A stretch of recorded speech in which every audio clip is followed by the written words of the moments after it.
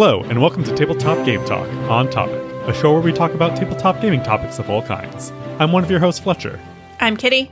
And I'm Chris. Today, with so many new releases being delayed and game stores having to fully close down, some of us have had the chance to revisit some old games in our collections. So whether it's playing a game you haven't played in a while, or finally getting a game to the table that's been sitting on your shelf for way too long, we'll be talking about all the advantages of being able to play some older games like they were new again. But first, as always, a thank you to our Patreon friends of the show, Adam Harrison, the SGC, and the Gift of Games in Grays Lake, Illinois, which is one of those game stores that's currently shut down. And a huge thank you to all of our other patrons as well. 189 episodes. Eventually, we're going to be good at this. I'll learn to read We'll someday. get through an intro. Yeah. Well, the thing is, I went to go check the show notes maybe an hour and a half ago, and there were none. In my defense, I completely thought I had done the show notes because I created the document, but I just never filled anything in. And I created the document like 3 weeks ago. I was excited about this one. Command N. Title. I did it. It's a little more complicated than that. I copy one show note, then delete all the stuff, the main content from it, and then fill it in. And I had deleted. Command C, Command V. It's that's not better. even that. It's file, make a copy, rename. But so that leads to people. We talk about our show notes from time to time. We talk about what's behind Fletcher from time to time. It's a game. It happens. What's it behind happens. Fletcher? Is it still the same cardboard boxes? Yeah. They look like so the person that is supposed to be renting this room is stuck in California because of all the craziness. So she's not here, and all her stuff is still here. It's Carmen's friend from high school is supposed to be like a house guest that is supposed to be staying with us for a while because she got a job here, but it's a whole long story, and now she's stuck in California and everything. So yeah. A lot of airlines are just doing private flights these days because no one else wants to book flights. So yeah. But Aside from the world ending. Besides the world ending, this has, for a while, we were trying, especially at this seems like years now, I've been trying to figure out a way to do this, of having people listen to us live while we're recording and be able to chat with us and basically see what we see, etc. And now, due to social quarantines and distancings and all of that, and getting more and more familiar with Zoom, it has occurred to me that we can use Zoom to do exactly this. So, starting with next week's episode, I will be posting a Zoom link that anyone can join. It'll be our normal times that we record. We always say we record on Sunday, but then we always push it to Monday. So we're just going to say Monday. Monday's at 8:30 Central. That's 9:30 Eastern and 6:30 Pacific. There will be a link. Time zones. Hooray. Yes, and Mountain Time for those of you in that zone is somewhere between those. 7:30. 7:30. There you go. You got it. Nailed it. So I will post the link and the time in the show notes for this episode. So if you listen to it on a podcast app or whatever, if you look at the notes, you'll see the link and the time. If you don't, or deletes because you listen to it, you can just go to our website, tabletopgametalk.com. The latest episode's always on the top, and you can have a link right there you can click on. If you don't have Zoom, it's about a 15-second install, and it works on everything. So the meeting ID will change every week, but everyone can join us. Again, 8:30. We usually, 15, 20 minutes before we start recording. So, at that point, everyone will be unmuted. But once we start recording, we'll mute everybody, and anyone who joins will just join muted. You won't be able to unmute yourself or anything like that, but you will be able to talk to us and chat. You'll be able to see us. We'll be able to see you, so you can make funny faces. But yeah, we're going to try this out. So I don't expect to be a ton of people just because time zones, and even though we're all sequestered, it's still, an hour and a half out of your day. We usually record from 8:30 to 10 Central Time. But yeah, I'm actually really looking forward to this and seeing how it works. So join us. Have fun. Maybe I'll make you read the credits at the end of the show. Cruel and unusual punishment, Chris. Oh, right. I won't make you read the credits at the end of the show. Everyone drops off about 2 minutes before we get to the outro. Not here anymore. But yeah, we have pre-show banter and we have post-show banter, which obviously you will be a part of. The show itself, once we hit record, is pretty much unedited. You'll just hear our awkward pauses from time to time that tend to get stripped out just because I strip silences. But otherwise, yeah, we look forward to it. Sometimes you get to be part of experiencing either me or Chris forgetting to plug in our microphone for periods of time. So. You did restart first before checking the cables, so which is fine. That's both of those things need to happen. You recorded for 12 minutes first before realizing it wasn't recording. So, who's the winner? Chris. Now I'm looking over. Okay, yep. I'm getting a signal. All is good. But yeah, so that's kind of our cool announcement. This will be available for everybody for as long as we're sequestered. Actually, for as long as we're sequestered or until the end of May, whatever comes second. That makes sense, right? Yes. And then after that, this will be like a Patreon feature. So essentially I'll post the link to Patreon, and if you want to join us, you can do that. So yeah, like I said, I'm excited for this. What have you guys been doing for the last week? Just watching all of the movies. Arms. Kitty is getting very pregnant, so is looking for a microphone arm so she can sit back in the chair. I need to recline while I record. Yeah. None of this sitting upright business. And Fletcher, you're binge watching all the Star Wars movies? Watching all the Star Wars movies, yeah. Just found out today that we got approved for a puppy, so we're going to get a puppy. Ooh. Is this a bring the puppy to your house thing?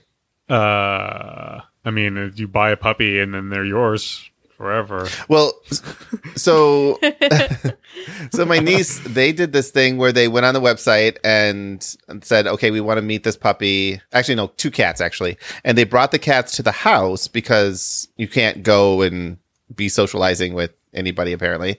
So they just came and they dropped them off in carriers, and then they left, and then she went out, grabbed the carriers, and brought them into the house. Oh, no, this is not that. We're getting like a purebred golden retriever. It's a English cream. It's something we put a deposit down on like a while ago, and we went to go visit the breeder. They're up in Fond du Lac, and we met like a bunch of their dogs and stuff like that.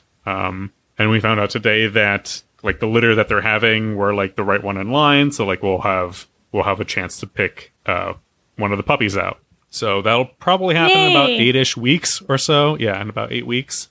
So I'm not sure how that is going to happen, but it should be at the end of May. So maybe things will be a little bit better. I have no idea what's going to... I guess we'll just drive up there and like grab the puppy and then drive back. I don't know. It'll be like reverse delivery. Gloves, it's called baby. pickup. Yeah.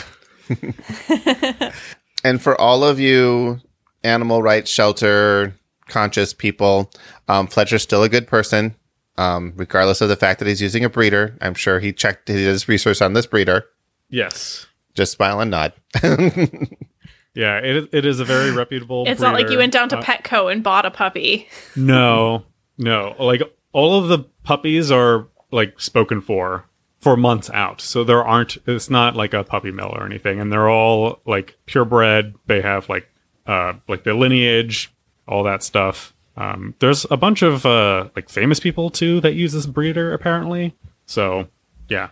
And I some people might, give us a hard time because we're not like adopting one, but I've never had a dog before, and apparently golden retrievers are really easy, good dogs to have. So I'm going to go with that. They are extremely attached to their owners. Yeah.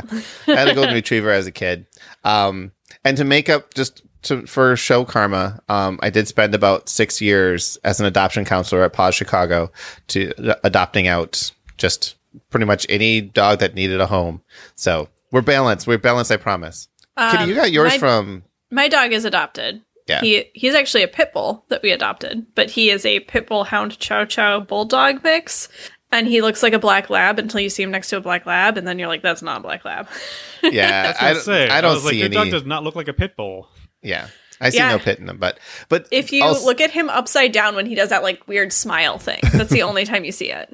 yeah. Ah. And that's another thing too is pit bulls get a really bad rap, even though they are responsible for far less like animal human attacks / interactions / whatever you want to call it than many other breeds. It's just they had got such a bad rap in the 80s and they've never been able to shake it. I mean, breeds go in and out of favor, and the thing about the pit bull breed is it's actually 4 breeds. Whatever, we can go through this another time. This is not the podcast for this, but my dog is an extremely affectionate and good dog, and right now he's wearing the cone of shame because he got a small cut on his leg that he won't stop licking. Aw. And there's no way we are going to the vet in this climate. So he's stuck in the cone. And that's that for Tabletop Pit Talk. I do want to say we binge watched Cheer this week, and not Tiger King, but Cheer. And wow, I recommend that. It's another Netflix documentary that went, I don't know, viral a few months ago, I guess. Did you watch Tiger King at all? Not even a little bit. I am so, Oh my gosh, so very, you don't know how Carol Baskins killed her husband? yeah, I am so very uninterested in it. You think you're uninterested in it until you're 3 episodes in, and you're like, Chris, ah! I I was will- there. I was like, I don't care about this. And then I started watching it and I was like, oh my God, I can't stop. What do you think, Fletcher? Did Carol Baskins kill her husband? I have no idea. All I know is that she is the most sane out of everyone. She's insane. I don't know. That's not saying much because she's Yeah. totally insane too. So my problem is I would probably watch it just to be on the know, but Sydney is even less interested than I am. And when she gets into that spot, she just like, it doesn't matter what it is. She just will detest it. I don't think Sydney would enjoy this. Yeah. So what I'll probably do, because I usually stay up about 3 or 4 hours later than she does, I'll probably end up binging it on the nights that she goes to sleep. So by the next episode, I'll probably have, it's only 8 episodes, right? Yeah. 7, Yeah. I think, even. All right. I'll probably watch it between now and then. It'll just be late at night. All right. Should we talk about some games? Sure. Let's do. All right, great. we're literally like 13 minutes in. Yeah, this is right around the time Chris would have noticed his microphone wasn't plugged in. It's plugged in, so you've heard everything.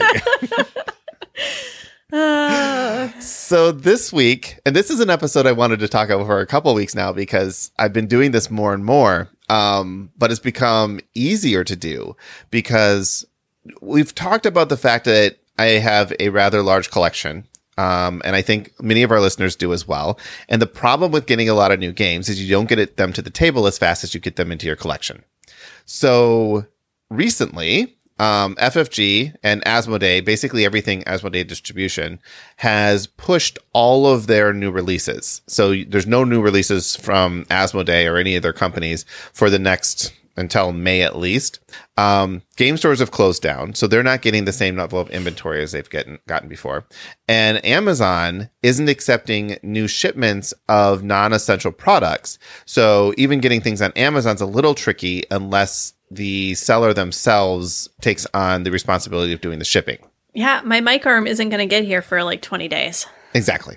Very disappointed. It's crazy in how few games I am not getting lately. And I had been cutting back in general over the last year.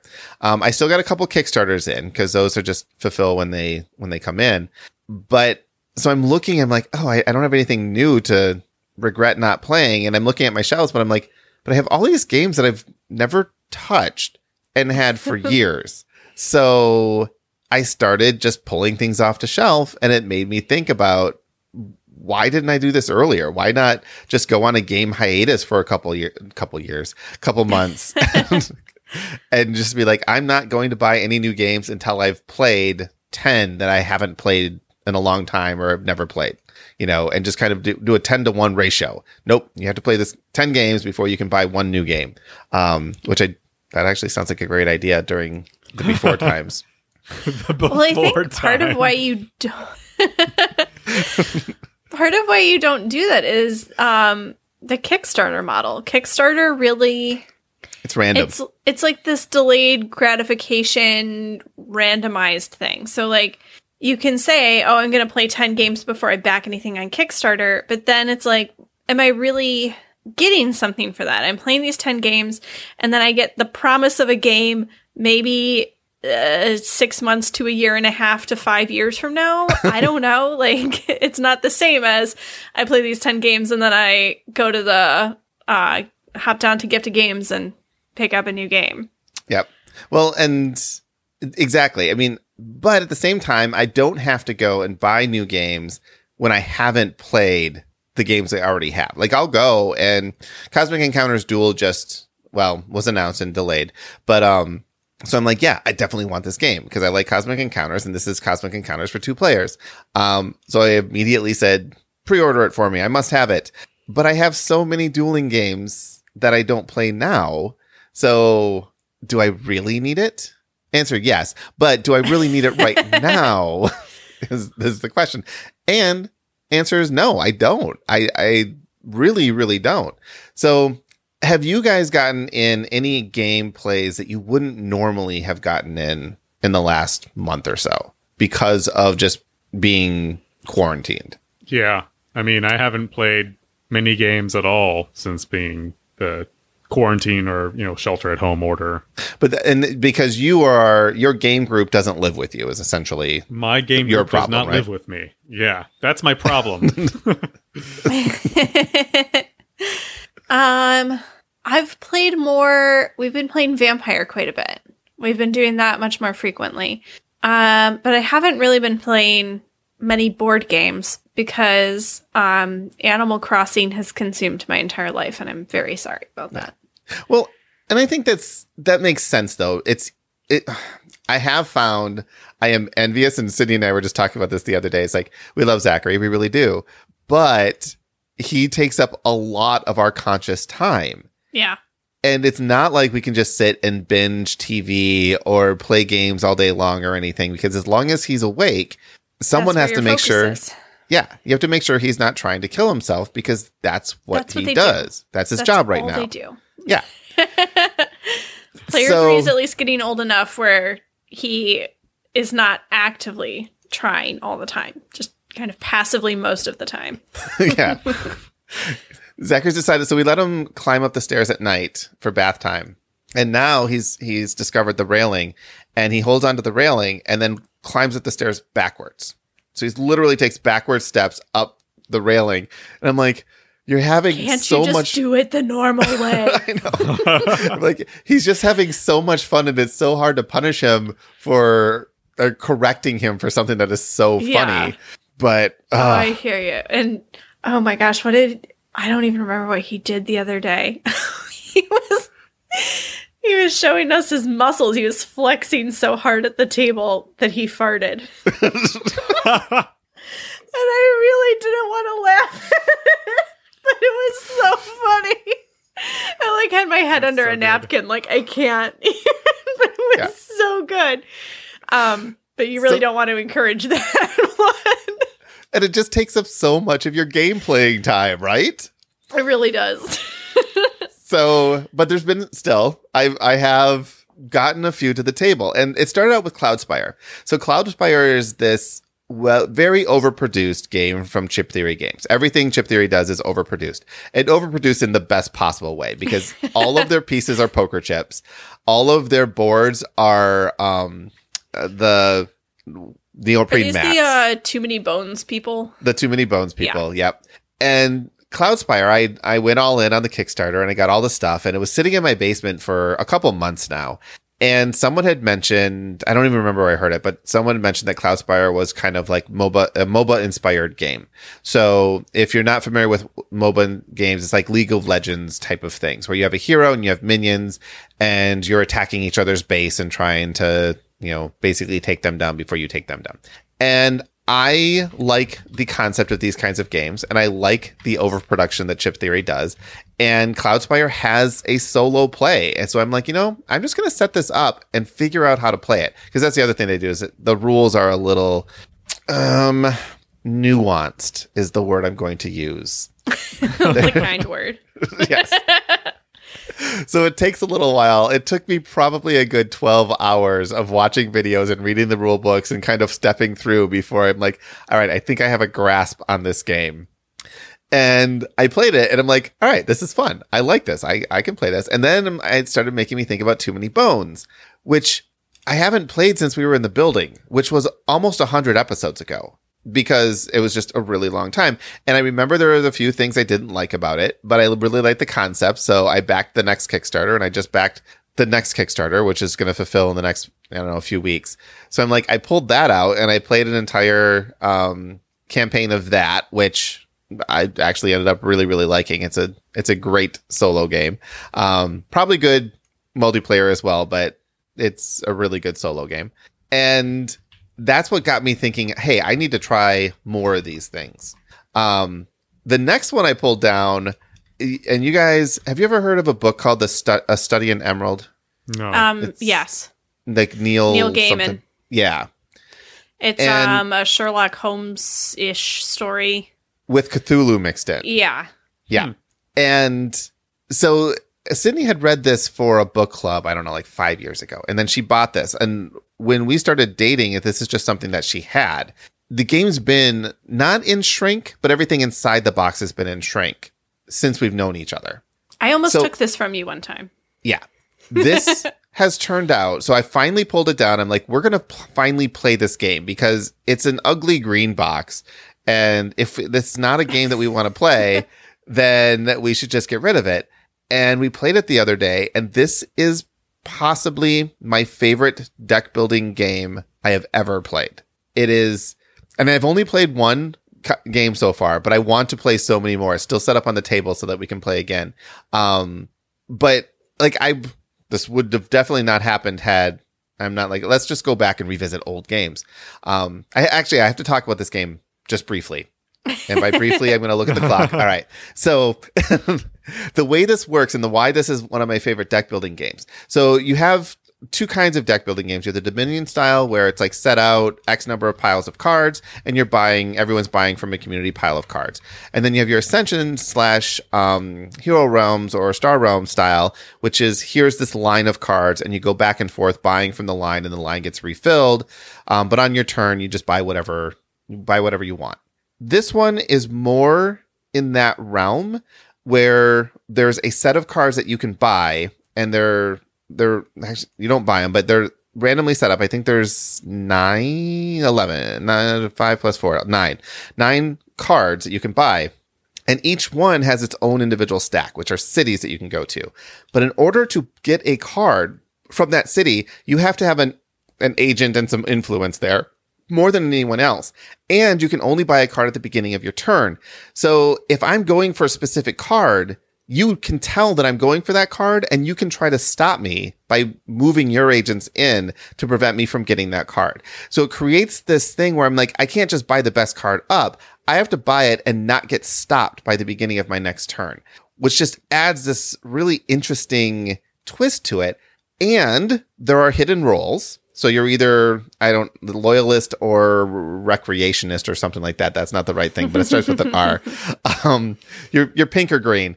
And every card, not every card, but the cards, the cards either have neutral points or pink points or green points.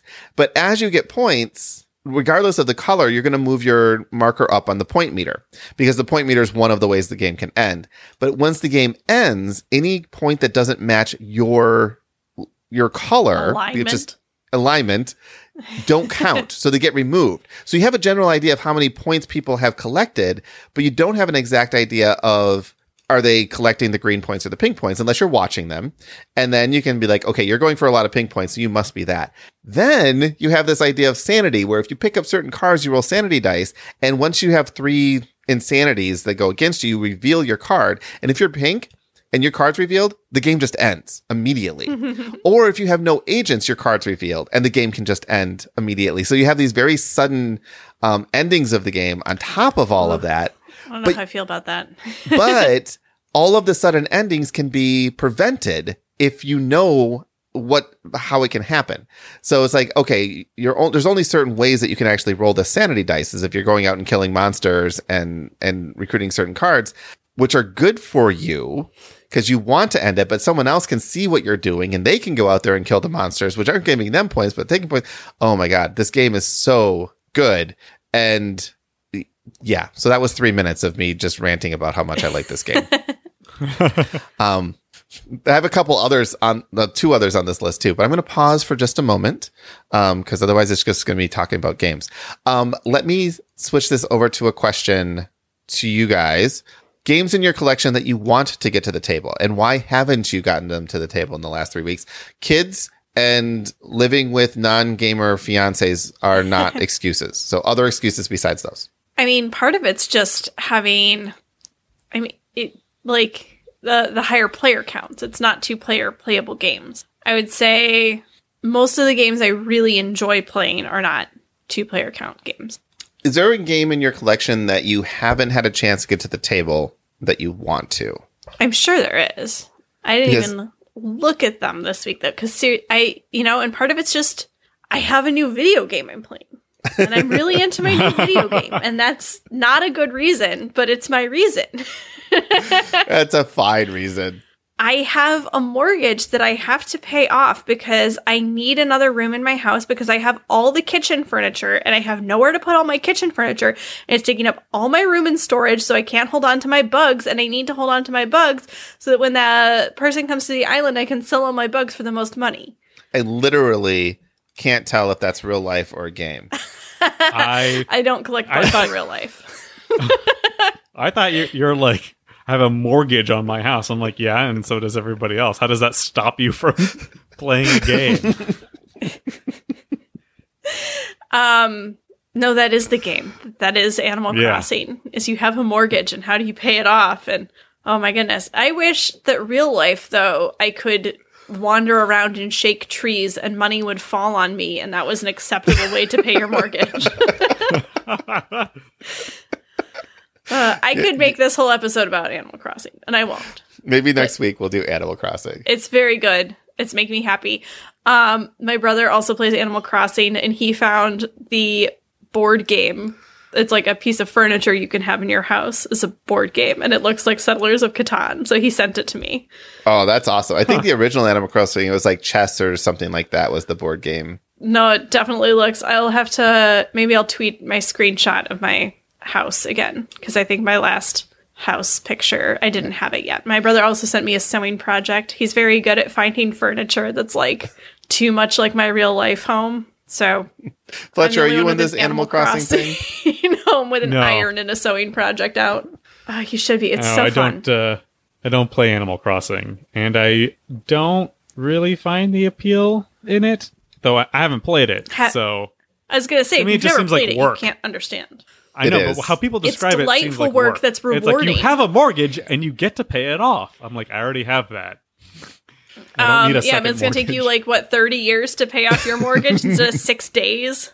And that's if you're being lazy. All right. The museum is beautiful. This is foreshadowing. We are just going to do an episode on Animal Crossing in the near future. Oh my God. I'm going to get it. And yeah, you have to get it, Chris. And Fletcher, you have to get it too. Sydney will love it. And we'll all play it Kitty's going to play it regardless. But Fletcher, you and I will play it for a week, and then we can talk about Animal Crossing. And I wouldn't be too surprised if it's our highest downloaded show.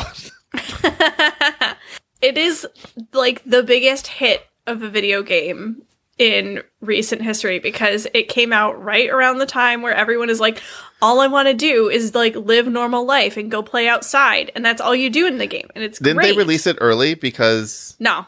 Oh, this was his planned release. Right. So watch this segue. Speaking of other huge hits, another game that was on my shelf that's been there since it came out was Pandemic: Fall of Rome, which was not a huge hit, but Pandemic is obviously. So that's my segue. Great segue. And again, I'm assuming this was a great segue. Shut up.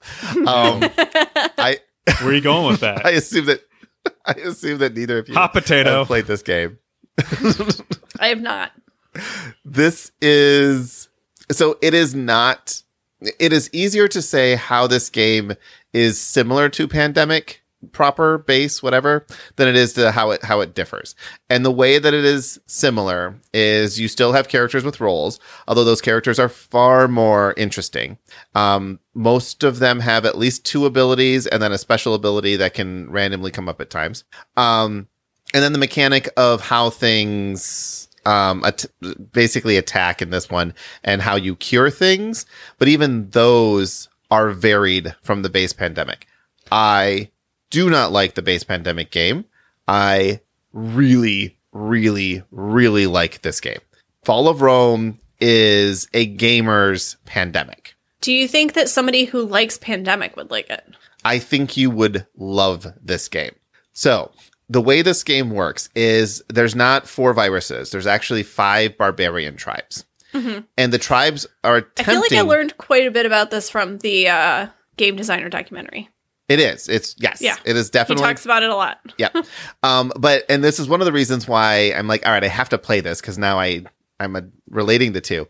But so the way this works is you have 5 barbarian tribes, and each tribe has a different number of cubes that can potentially attack, and they're all trying to invade Rome. So you can make alliances with the barbarian tribes by the same Pandemic formula, turn in X number of cards. But each tribe has a different number of cards you have to turn in, from 5 to 3. So I think it's 5, 5, 4, 4, 3 or something like that for the 5 tribes. Once you've made an alliance with them, they are still invading, and you still have to attack them and fend them off. Because apparently this is historically accurate, as in Rome was making alliances with these tribes, but they were still having all these little skirmishes in these outlying cities with them. But instead of, that kind of mass heal when you heal in Pandemic, that you cure everything, in this one, you turn all of them into legions. What are legions, you ask? This is how you fight the barbarians. So you can't just take an action to get rid of a barbarian cube. You have to have these legions that can run around with you. And when you attack the barbarians, you roll 3 dice, which will tell you how many cubes get removed, how many legions get removed. And then there's a special symbol that will trigger the special ability, the 3rd or 4th special ability on your character card, that gets triggered with that. Now, I thought it originally it's like, that's going to be too random. It's going to be, I don't know if I really like this whole dice rolling thing. It is so well balanced as far as what sides do. Yes, you oftentimes lose a lot of your legions, but you do still attempt to get rid of everything in that area. And then managing these legions, managing running around. And then you have forts. So forts are kind of protective areas where if you have a fort and a legion there, if a barbarian wants to invade, it removes 1 legion. If you don't have a fort, and say you have 3 legions in a spot, but there's no player there, if a barbarian moves in, all the legions go away. So you have to manage where your forts are, where you leave your legionnaires, I guess legionnaires or legions, I don't know. There's just a lot to think about, and it's just so much more interesting than basic Pandemic, and so much fun. I just like it. So did you play this with Sydney? Did you play this solo, or did you? I played it solo 2-handed. Okay. So I played 2 characters. I wonder if you'll still like it playing with another human. So maybe. Well, one of the things too in this one, the rules are everyone plays with all their cards face up. So that's different than Pandemic Legacy, at least. I don't know what the default for Pandemic is. And I played it solo with 2 characters, but there's actually a solo mode where you take on the role of 3 characters. You have 1 hand, but 3 characters that you're moving between. And then there's this, like market or something like that when you trade with another player, you can actually trade to the market or pull a card from the market, which I think would be much more interesting as a solo experience. I want to replay it again with the actual solo experience versus 2 characters back and forth. Playing it with another person, there would definitely be a lot of discussion because there's so much to think about here. And sometimes your actions are just, I'm going to move here, recruit 2 legions, and then fight. And that's my whole action. But getting someone else to do that feels like, well, that doesn't seem very productive. I'm like, yeah, but it's the right thing to do for what we're doing right now. But yeah, this game really, really surprised me. I would have just left it on the shelf for probably forever until I brought it to Gen Con and gave it away. But I don't think I'm actually going to give this one away, because if I wanted to play Pandemic, I think this is the one I would pull out. If I was going to play with, like, let's just play a co-op. It's not as simple as Pandemic, but if it's just like, let's just play a co-op game with, 4 or 5 friends, 3 or 4 friends. It's a 4 to 5, or it's 1 to 5 players. This is the one I would rather pull out than just a straight game of Pandemic. I like it. You guys should track it down. Kitty, you should definitely track it down. I'll get right on that. Or once they stop. we could play it over Zoom. Maybe we can do that. Because I will just roll your dice through a dice tower, so it's like you're rolling them. Or I have dice in my house. They're special dice. They are special. But we could map them. Yeah. This is side 1, side 2, 3, 4, 5, 6. I don't know. I really, really liked this game. Maybe people who like Pandemic wouldn't like it because it doesn't feel like Pandemic. I mean, it's hard because I played Pandemic Iberia and I played Pandemic the Cthulhu one. I don't remember. Yep. I think it's just its Cthulhu. special name. I think it has more words in it. But anyway, I remember enjoying Pandemic Iberia better than Cthulhu. The Cthulhu, I felt like strayed too far from feeling like a Pandemic game to me. I think it was mostly like the fantasy of it. So I don't know where Rome would fit in. I like the part where it's a disease. I like the part where, you're fighting, you're all working together to fight this thing. And in Cthulhu, there was like the sanity aspect of it made it feel somehow like slightly less cooperative, maybe. I don't know. Yeah, well, I thought, Fletcher, I loaned you Cthulhu for a while. Did you guys ever play that? You loaned Pandemic me Cthulhu? Cthulhu? You didn't Pandemic loan me that. Cthulhu, yeah.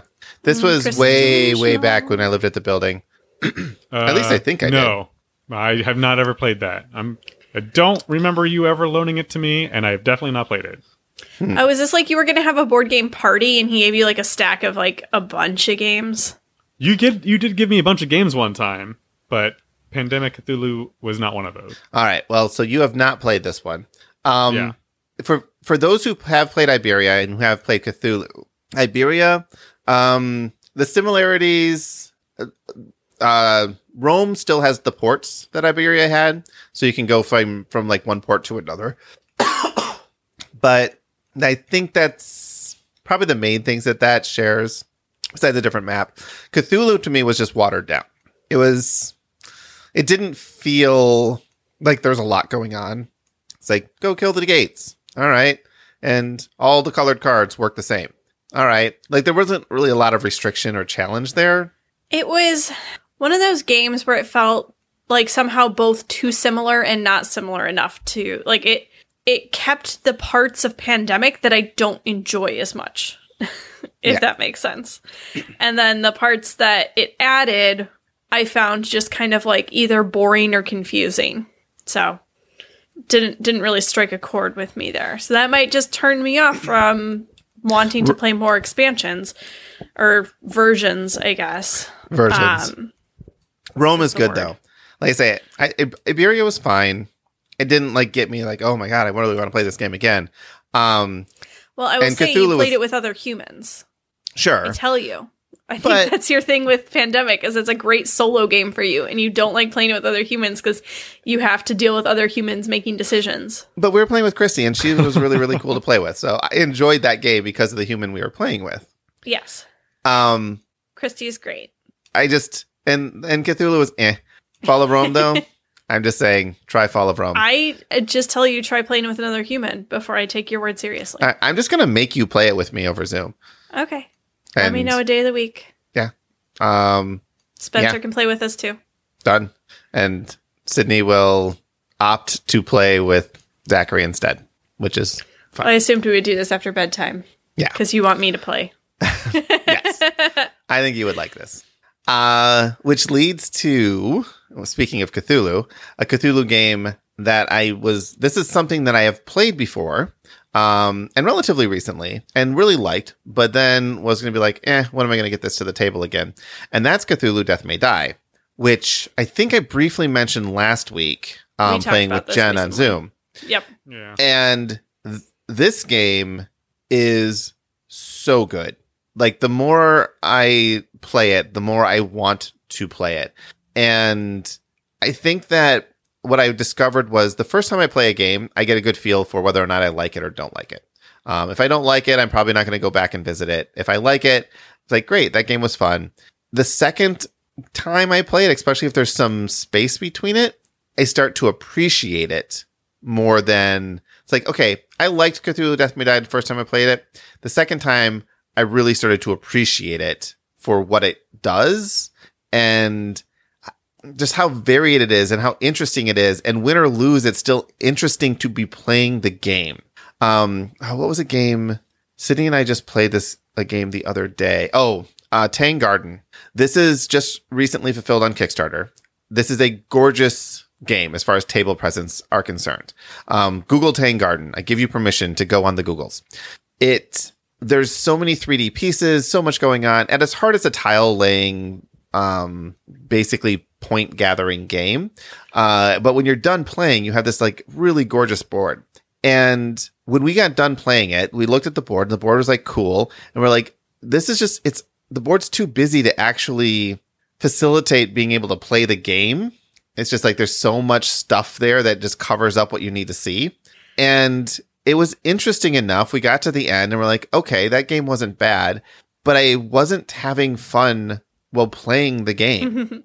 And I immediately packed it up and I'm going to throw it on eBay. Like it's going on eBay for like $150 or something like that because it's a Kickstarter. And I'm just like, I'm just going to throw it on eBay because I will never play this game again. There was nothing interesting about playing the game for us, but I can see why other people would really like it. This was a Kickstarter I passed on when we were doing the Kickstarter edition. I don't know if you remember that. Probably. Yeah. But I mean, and it's cool. It has those cool tile laying aspects. It has a lot of cool concepts and it looks amazing. It looks, I feel like if I'm remembering this properly, were a lot of tile laying kind of Japanese garden games that I saw on Kickstarter, like within a few months of each other. And they all seemed to be competing with each other of like who can have the coolest, best components and like what looks the best. And like it seemed like it got too busy. Like there was too much going on. They were too much like, we need to stand out. So they made all of this stuff, but didn't really consider how that affected actually playing the game. Well, and there's some really interesting concepts here. So the way the board works is basically a square board that you're going to lay tiles on. So you have a 4x4 starting tile that goes in the middle. You have to, when you put a new tile down, it has to match in essentially terrain type. So there's water, forest, and rock that have to match up, or you can match up walking paths. And so when you lay a tile, you may get something. You'll advance on one of the three paths of rock. Again, those three rocks, forest, or water. And you are attempting to get people to come visit the garden. At some point, whenever you get someone new to come visit the garden, you lose the ability of one of the other people. So each of these characters gives you an ability while they're not in the garden. When you get a new character, you pick one to put in the garden. They also have a preference for what they want to see. So where they're looking and where they're sitting matters. The outside of the board has places on each side has places for 2 large sceneries and 3 small sceneries that sit in front of them. So they're actually standing up. You like push them into the board. So when you're done, you have this like whole surrounding thing where if you kind of lowered your eye level, you could see what the characters are seeing. And they want to see different symbols and stuff. They also want to see different symbols on the terrain types sometimes. So sometimes they're looking off in the distance. Sometimes they're looking at the terrain they're looking at. Sometimes they're looking at the decorations. So you have gazebos and bridges and fish and flowers and birds and miscellaneous things. There's also trees you can put down. So there's like this set collection thing. All the decorations you gain points by like the sets you have or how many different ones. It's a lot of Sushi Go kind of scoring on that one. Sometimes you want as many unique ones as you can. Sometimes you want as many pairs as you can. Like I said, there's a lot of interesting concepts there. And if you liked those kind of games, you would love this one. We just discovered it's like, this really isn't our kind of game. Laying tiles to get points. And I think I've mentioned this before. Laying tiles to get points, just not the type of thing that I like. But I'm happy to let someone else like it because it's a very, very pretty game if you do like that stuff. Are you looking at it? Sorry, I got distracted. Yeah, I'm looking at photos of it. Yeah. It does look very pretty. Yeah. I think this is something that a casual or non-gamer would really enjoy because it's not overly complicated. Like the turns you take are super simple. There's only 2 main actions and 3 optional actions you can take. So it's very, very streamlined, especially if someone knows how to play it already. But yeah, the 100 Tori is the one that I was thinking of, and Gardens of Babylon too. These are all 3 Kickstarters that I covered while we were doing either Dice Tower News or the Kickstarter edition that all kind of have this same. Gardens of Babylon, not as much. But 100 Tori and Tang Garden, I remember looking at both of them and being like, wow, this is a lot. Like I say, it was okay. It's beautiful. Yeah. It's beautiful. And the pieces are really striking. And the table presence must be amazing. If you were like to play this out in public, you would have people coming over asking what you're up to, I'm sure, constantly, because it's crazy. But also you would never want to bring this out to play in public because it's got like 8 bazillion pieces. The box does a pretty good job at containing them. And I say pretty good because there's a lot of places to put pieces, but no real defined way of how these pieces are supposed to be placed inside of it. Short of the gazebo things, which I don't think they call it gazebos, but I call them gazebos. But yeah, I mean, and a lot of people will relate it to something like photosynthesis because of the trees. I will relate it to photosynthesis because of the AP. When you are placing things, because you're gaining points and every point matters. And it's like, well, I could place this here and I put that leader there, but I could draw another tile and do this. Or it's like photosynthesis, but if instead of just trees, you had like 9 different kinds of things. Yes. Yep. But it is the same kind of look of the stand-up pieces. Yeah, it's a very 3-dimensional game. It's a very, you're trying to get points and every point matters type of thing. But yeah, we played this one and I'm glad we did. And now we'll be on. I was actually even going to paint all the figures and stuff because I'm like, oh, this is so like such a great looking game. Like I'm going to paint everything. And then I played it. I'm like, I'm not going to do any of that. The colored bases are just fine. And I don't need to spend any more time on this game. But I say that and it's not a bad game. It has an 8.0 on BGG. Like it's not a bad game. It's just not a game for me. All right. I feel like I'm just going to talk about a couple more games I want to play, and then we'll call it a show. I mean, if you want, now that I'm already logged into Kickstarter here, because I got distracted, I can look at some of my Kickstarters that I'm like, oh, I really wanted to play this and haven't. Yeah, let's hear them. I've been doing a better job of playing games. I am bummed, though, that like a couple of the games that like I would really want to play right now just haven't fulfilled yet. I have Whiskey Business in my basement that I've been tempted to bring up and play, which is a Kickstarter that you gave me unopened. Yeah, well, I bought it for Spencer. It was Spencer's game that I gave him for Christmas that he never touched, and I was like, fine. If you don't want it, we'll get rid of it. Now I'm definitely going to play it. I'd be like, man, this game is so good. You guys should really get it. I'm actually very impressed with myself here with how many of these I've played. But Bad Maps is one that I've been wanting to play. This is a programming pirate game. So you are a pirate captain who is trying to get your crew to dig for treasure, and you create a map for them, but then there's a blackout board that goes over, so some of your directions get skipped each time. And so, but you don't know how that's going to work. And I haven't played it yet, but it's been sitting there waiting for me to play since I got it almost a year ago. But I don't remember. This one might be one where I need a third person, which is why we haven't played it. The 3 to X player games are really tricky. It's so tricky. I don't know. Maybe I can get either you or Amy if I can figure out how to get this to work on Zoom. And then Gem Hens is another one that I think I even like brought it to your place one time. I was like, oh, we should do this. And then we didn't. I actually want to play Gem Hens. If it's so fun. Is it just a pure open information game? Because if it is, then we can definitely play it on Zoom. I don't know that I've ever even figured out how to play it. Well, now you have an excuse. I will at least, if nothing else, I will go read the rule book for Gem Hens. All right. Because Fletcher, I have a question for you. So hilarious sounding to me. Oldest game in your collection that you have not played?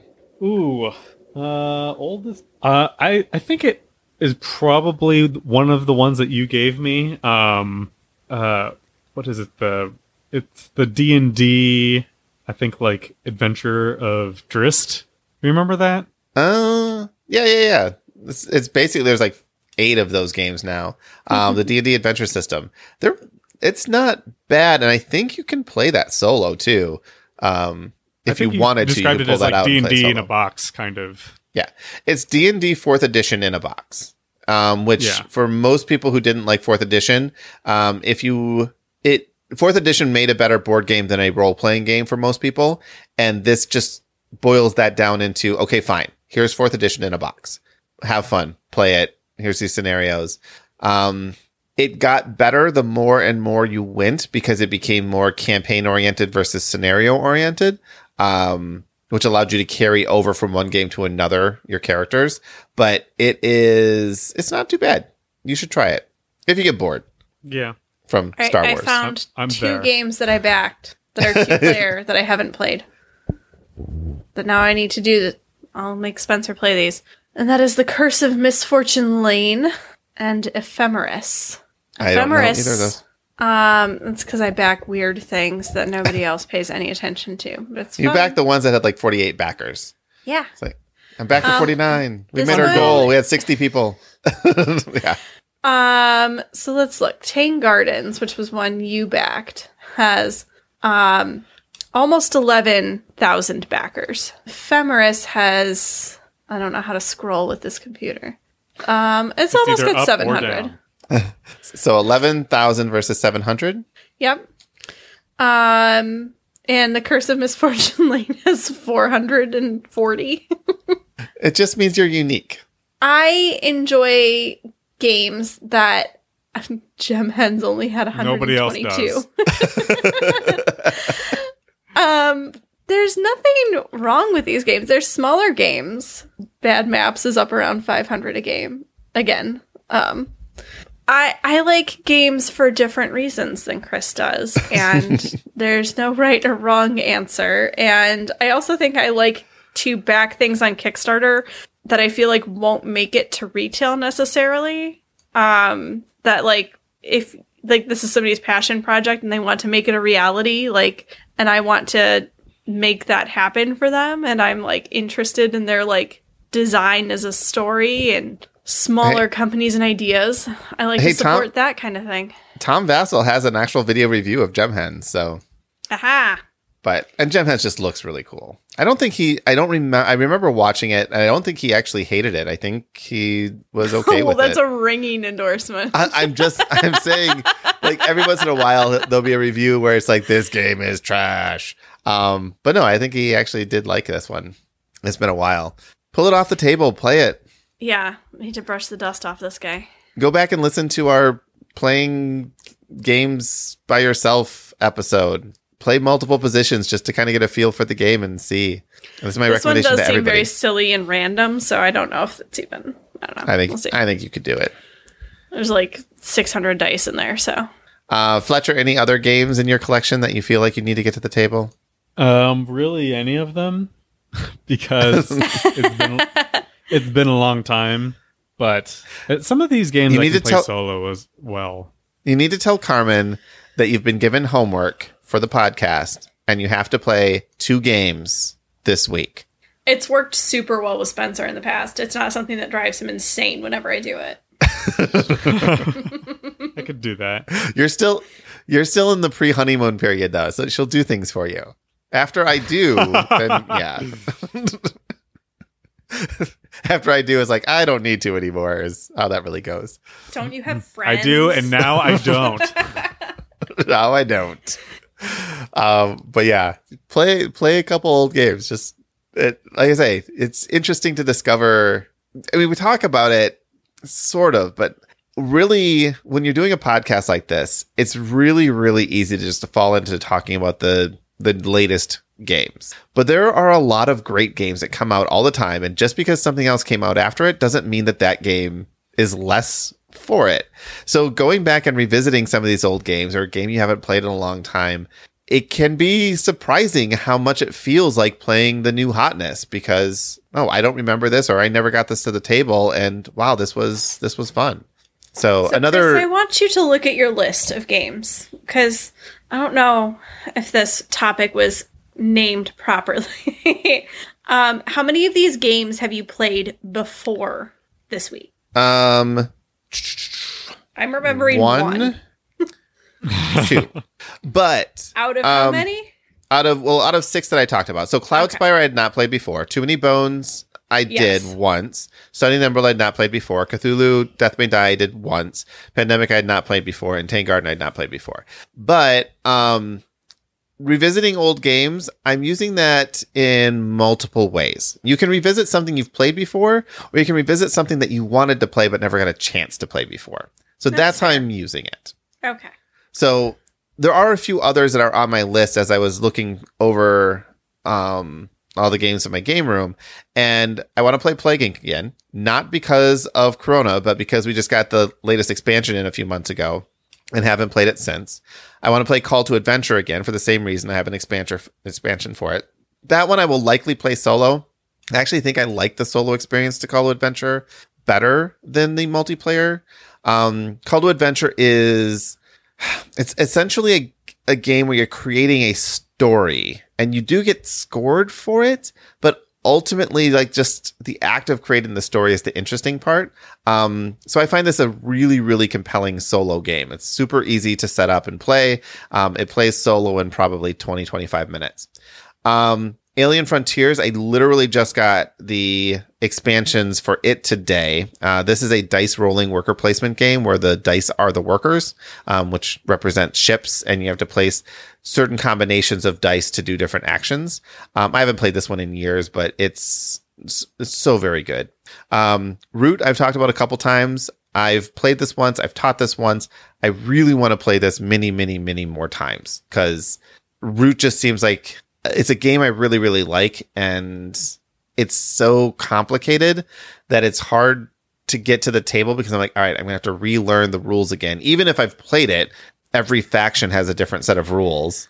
I tried to learn this game without paying enough attention, and it just, like, nothing stuck. I know nothing. Like, I spent hours trying to figure out this game without enough, like I was trying to passively take it in, like a video was playing, but I wasn't like 100% focused on it. Nothing stuck. No. Nothing. This requires mental and emotional investment in order to learn.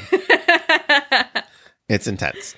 Seventh Spencer Continent is interested in that one though. If you can, it is figure out how to play with him. Like I say, it is so good. Seventh Continent is another one. We're in the middle of a saved game from Dice Tower Con 2 years ago that I am ready to just open up and start playing again from there and see how it goes. Black Angel is a game that is a heavy Euro game that just never made it to the table. I might see if there's a solo version of that and play that. But speaking of heavy Euros, Kanban is a car factory game. Yes, and it goes along with the Kanban development system. Does it really? Yeah. Basically, so Kanban, if you're in the software development is probably the main industry, but Kanban actually comes from manufacturing. And the concept is finding the choke points of a process. And that's the only thing you focus on in any process is where is the bottleneck? What's causing us? If we need more people to make widget B, then that's our only issue. We're getting stuck on widget B. Let's get more people on widget B. And that's really what Kanban kind of encourages for any kind of process. We use it in the software industry to say, okay, so, you have a lot of different places where any particular feature that goes in software is going to happen. And is it not having enough features to work on? Is it not having enough developers? Is it not having enough QA? Whatever it happens to be, so we can use Kanban there. But this goes back to its roots because Kanban was originally developed, I believe, as a Japanese method for manufacturing plants. And this is a car manufacturing plant, the board game called Kanban. It sounds dry, and if you know what Kanban is, you're like, wait a minute, I'm going to play I was going to say, if I wanted to listen to my husband talk about work, I could ignore him. I know. Exactly. It sounds like Jira, the board game. It is like Jira the board game, but it doesn't feel like that. It is a car building Euro game, and it's really, time for backlog really refinement. Google Jira for Kids. It is the best April Fool's Jira Yeah, that is a YouTube. good It's one. just so good. Jira for Kids. Jira. Yeah, Jira. I can type it, but yeah. And then Empires of the Void, which is a Empires of the Void 2, which is a Ryan Lockett space game, which we played once, and I really, really want to play again. But this one I think is going to require more than 2 people, so that one might still take a while. But yeah, and this list is just growing as I'm like, I'm just going to keep pulling things off the shelf, and playing things I've played before is cool because I don't have to completely relearn. And I get to kind of refresh how much I liked that game. On the list I just gave, Black Angel is the only one that I haven't played before. So these are the ones I'm like, let's do these again. I don't know. Next week, we'll talk about Animal Crossing. Don't tease me. Well, it may end up being that. I don't know. We'll see. I'll If talk we about do it talk about all it, day, you have to give me every day. heads up so I can buy it. You should buy it regardless because it's very good. And it's digital. You can just buy it digital. Actually, I don't like buying it digital. So this is how we're going to test this. I'm going to Amazon right now. Oh my gosh. Just buy it digital. Why would you not buy it digital? There are so many reasons. Reason number 1, once you buy it digital, you're always paying full price when you buy it digital. You can't resell it once you bought it digital. You're almost always paying full price, especially if you're buying it from... Well, if you're buying it this week, you're paying full price no matter where you're buying it. That's true. You can get good sales on digital stuff. Don't be ridiculous. How many of your games do you actually ever resell? None, because I'm a hoarder, but they're all the So fact why that I not just buy can... digital? You're creating more plastic waste in this world that doesn't need to be there. You're having to download the software updates all the time anyway, because that's how it works, is you're just buying like a physical thing that is tied to a digital software. It's ridiculous. You're being ridiculous. You could have All it right, well- tonight and be playing it right now. Yeah, but what if can't you do have it. I have two to edit a Switches podcast. and you want to share a game? Yeah. Boom. Another reason. That one is more fair. Can Loaning you it share an out. account though? No, because... No. No, You're individuals. it's like if Carmen and I have our own Switches, she has a Switch, Yeah, you know. can't you she has create- an account. I have an account. Yeah, but can't you sign into I don't know. Can you? I don't have to worry about Well, that it's with not a- physical cartridges. Here's a game you can play. That's a fair point. I concede that one is a fair point. Well, it's not available on Animal Crossing anyway, so GameStop. Let's see. Actually, Target is a really Not good available place on to go Animal these Crossing. days. Not available on Animal Crossing. All right. Anyway, we are only already have one over. Switch for our household, so it's not a big deal. And Spencer will never play Animal Crossing. It makes me sad. But then I don't have to share my villagers' love with anyone else. This might be a digital only. Is this New Horizons? Is that the name of the game? Yes. Subtitle. Yeah. All right. Well, it's not available for shipping from Target, so apparently it's in high demand. You don't say. You should look at the numbers on this game. I don't want. It has nothing to do with board games, though. I don't know how we could possibly tie this into a tabletop game talk. This would just be like, It's like we give up. We're just talking about video games. Next week is Netflix. next week it's all Animal Crossing and Tiger King because Chris has given up and Kitty is taking over the show. This is what happens if we let Kitty take over. All right. Speaking of taking over, you can follow us on Facebook at Tabletop Game Talk Podcast. Twitter is Tabletop Game TLK. Kitty's Lawful Good Mom. I am Game Master Chris. Fletcher's Net Fletch. Sometimes those are in order. You can go to Patreon. You can go to tabletopgametalk.com/Patreon. You can go to the Google machine. You can type in some letters. You might get to our webpage. Or I feel like we else. always point out we have a Patreon right in the middle of us doing our worst job ever. It's like, hey, You if can you support like us, this and I don't know mess, why you'd want to do you can that. support us. Yep. And something that's happening during the clearly we need pandemic help. is Please Help. Please. Yeah. Oh my goodness. Anyway. I'm not even going to our Patreon page officially, so if people have dropped us, I don't know, so you're still in the credits, which Fletcher will read right after Kitty does her part. Tabletop Game Talk is a proud member of the Dice Tower Network. Thanks for listening, and remember, we love your feedback, so email us with comments or questions about today's topic at feedback@tabletopgametalk.com. Finally, a huge thank you to our patrons: Adam Harrison, the SGC, The Gift of Games, Jason Strong, Terrence Miltner, Steven Seitz, Brian Arnold, Sean P. Kelly, C. Marie, Rudy Liu, Benjamin Heimowitz, Jerry Huang, Caleb O'Brien, Jennifer Engelbrecht, Justin Willard, Christopher Dong, Jason Marks, Jeremy Fisher, David Radke, Nick Quickstra, David Sellers, Jason Rodney, Michael Yanikowski, Miles Clark, Cindy Loom, Phil Schwartzel, Ann Reynolds, Eric Huffman, Adrian Dong, man. Nate. That's not the hard one. Sean Peck, Eric Solander, Mike Smith, Joe Hoover, Timothy Gross, Glenn Cotter, Jesse Walkowiak, Gregory Huber, Don Gilstrap, Stephen Judd, Leanne Verholst, Christopher Letko, John Lewis, Joe Rackstad, Ron Nelson, Sahara Wentworth, Weatherman Keith, Nicholas Lotz, Agnes Toff, Paul Raymer, Timothy, Matthew Droke, Aaron Moore, Jesse Wheeler, and Charles Pearson. Until next week, keep playing games and having fun.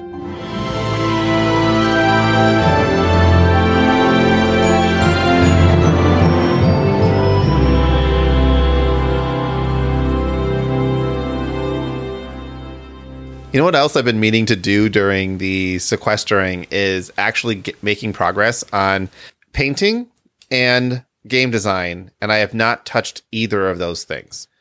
I had a really good idea about my game design earlier today, and I still haven't done anything about it, but I had an idea. And it's half the battle, right? Mm-hmm.